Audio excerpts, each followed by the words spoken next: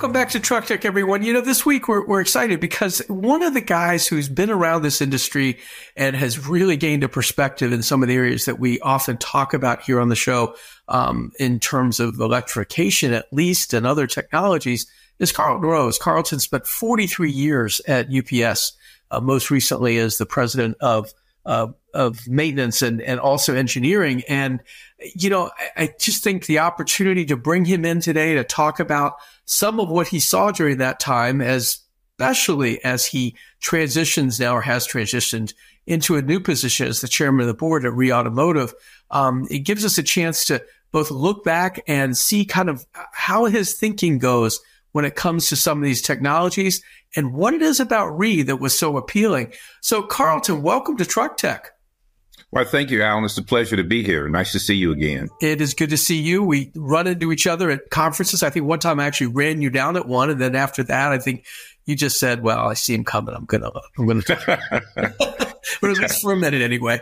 But Carlton, listen, congratulations on, I guess it was a retirement. 43 years is a long time. So, yes, I think, having that, and we all know though, I think I'm realizing this myself, is that when you retire, you can't stop. And obviously you didn't. I mean, you picked up something that appealed to you a great deal in REE Automotive. And I want to come to that in a little bit. But, the thing that always interested me from the first time I ever talked to you was this perspective you had on the companies that will come to UPS and say, we want you to buy our stuff. Here's our thing. Why don't you check it out? Maybe you can tell me how you did some of that evaluation work, and what you were looking for in terms of, getting across the goal line, I suppose. Okay. Yeah, thank you. So that's a great question too. So what I did was I always looked at the technology as they presented the technology. I looked at it based on just the technology. I made sure that they had an understanding on what we wanted and, the duty cycle of what it would be. So they would have a clear understanding if their vehicle would work within our fleet. And then I actually took their word for it. And I always told them, well, you have the talking part down. So now let's get to the doing part. So once we received the truck, then we would actually test the technology to make sure that it was what they said it was, because a lot of people think of really highly of their technology, but it's until you get it in actual use to see what it'll do. That is the determining factor. They had to have a good warranty program and a good service program. Those were key as well. Just a good support system to be able to help us when we had problems, because Alan, with all technology, new technology, you're going to have problems. So it's those who are willing to face their problems, own up to their problems, stand behind them, and do something about it. Those are all keys to us. So, Carlton, you've covered some of your punch list for what you needed to see. At what point were you comfortable in, placing an order for a product? And then, did some of them come through? I can think of a couple that probably haven't, but how did you regard that crossover point where you would actually place an order? Well, so the place the order part came from after we had certainty that it would work in our fleet, and we were at a good comfort level with it. And the manufacturer, we could tell that they were going to stand behind what they did. And then we actually tested some before we purchased, an enormous amount. And then the other question you had was about the ones that we didn't buy, that we were planning on buying. So I certainly would like to address that because I get asked about it all the time. So before I say anything, it's important that I say, Alan, that I'm no longer employed by UPS. I used to be the representative globally for the fleet, and I did have the say so on what we did and what we didn't do. But now I'm telling you from a perspective of 43 years. So I just wanted to, say that makes me feel better. Your disclaimer is important, and I don't want anybody getting mad at you because you talked to me and talked about these things. Now that you've done it, let's talk about it. Let's talk about it. Because there's a couple that come to mind. Only one that I literally chased you down a work truck show one year to ask you about, and that was Workhorse. Now, Workhorse looks like they might be on the mend in a big way under Rick Dowk. Brand new product, not a product that you probably ever evaluated, but there was one that was in your line, and I think the order was like 900. It kept carrying over and carried over. And it was like you were extremely patient with them, I think. Maybe you could pick it up there. Yes. And first of all, with Rick's leadership, it is a different company than it used to be. I think that's important to say from the Workhorse team. And then the second thing is, when we were going through that process with Workhorse, Workhorse had a vision of a vehicle that they could build. The vision just never came to reality. And so that's why the orders kept getting pushed and pushed and pushed, because it's important that, every company fights for CapEx. Every function within a company fights for CapEx. And when the company told me I had so much money, they were going to give me so much money to spend. If I went into agreement with you, then I needed you to come to the table timely, because if we don't spend it in this year, that's the year that it was earmarked for. The company could have used it in other areas. So it's a disservice to everyone. It's a disservice to my company. It's a disservice to my function and my word. Workhorse's truck just didn't materialize in what we thought it was going to be.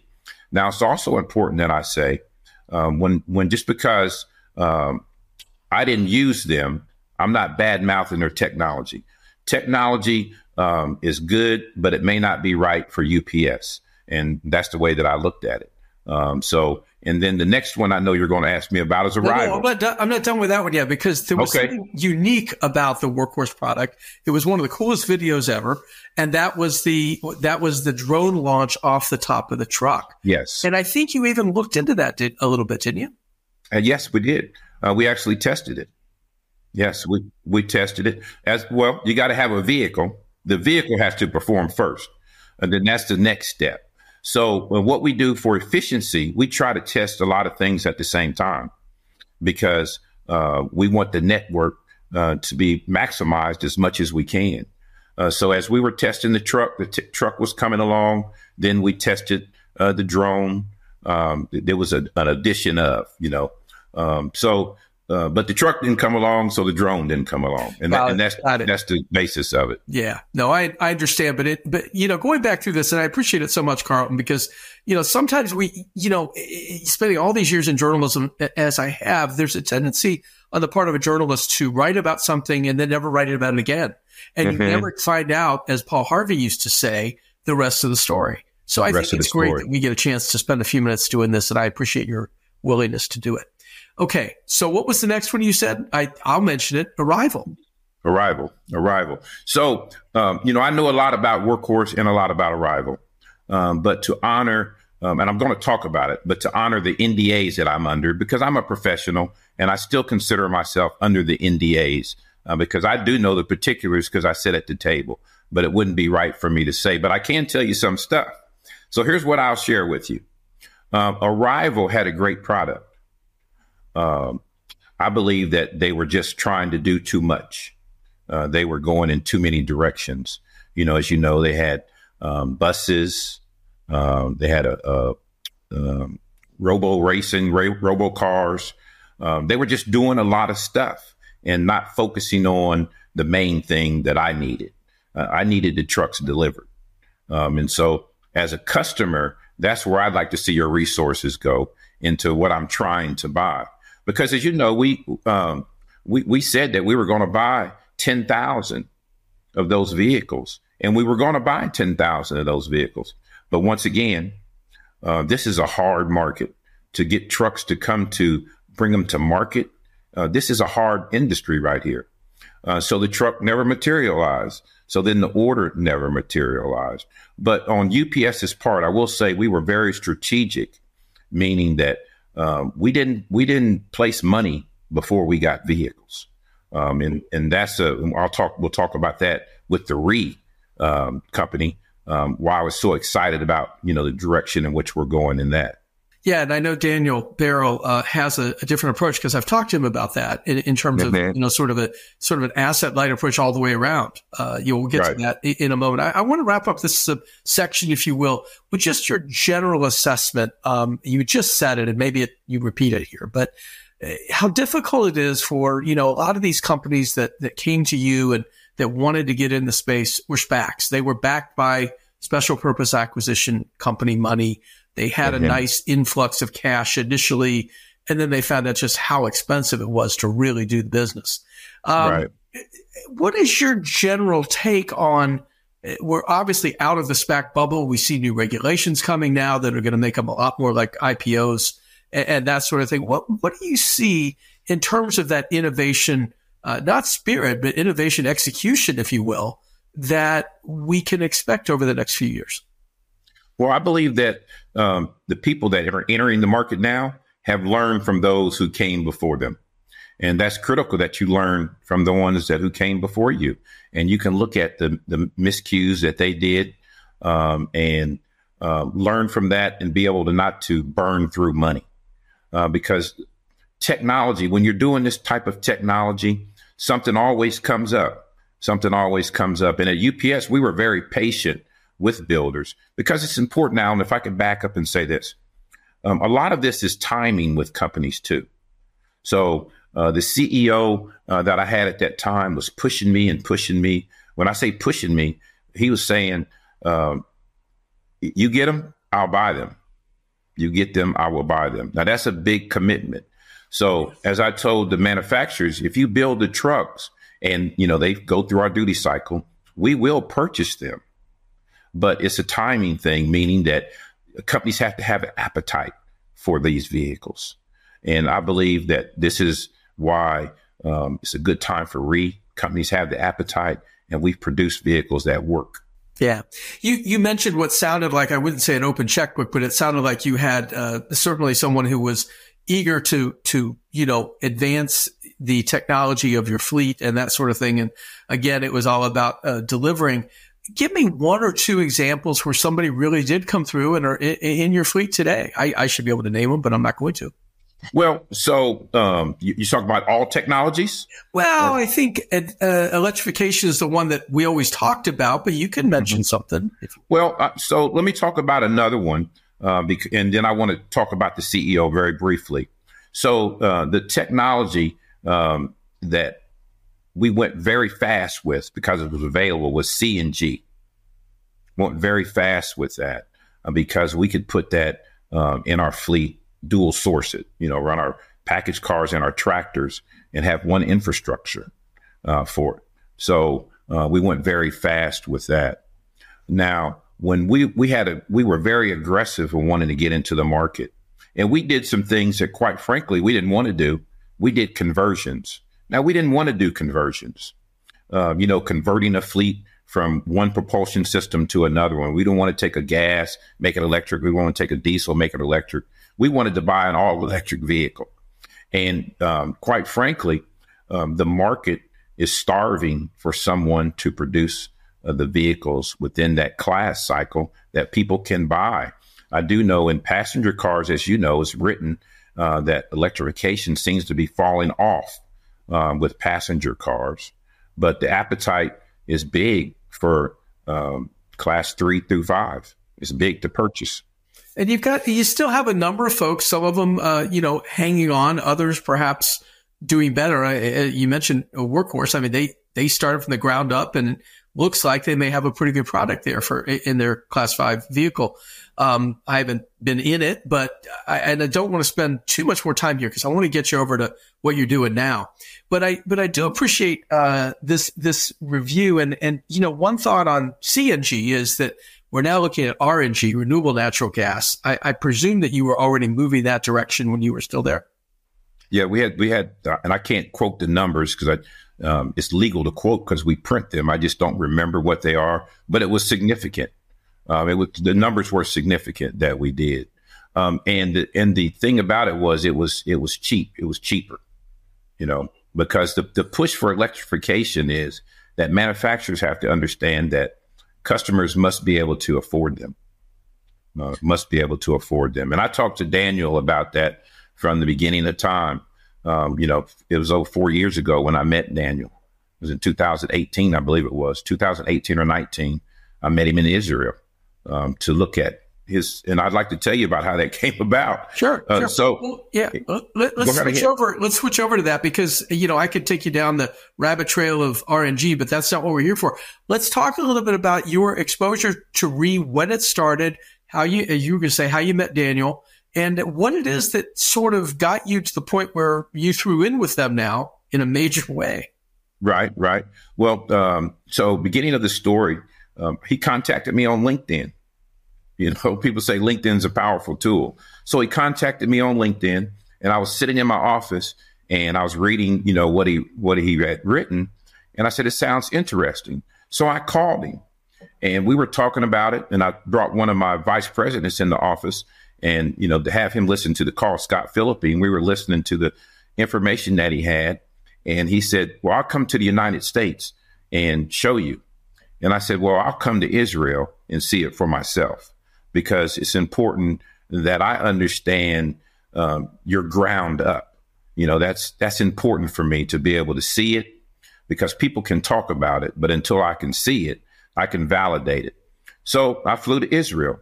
Scott and I and one of my other engineers, we flew to Luke Wake. We flew to Israel to see the technology. It was in a little building, but the technology was very exciting, and I could see the future with it.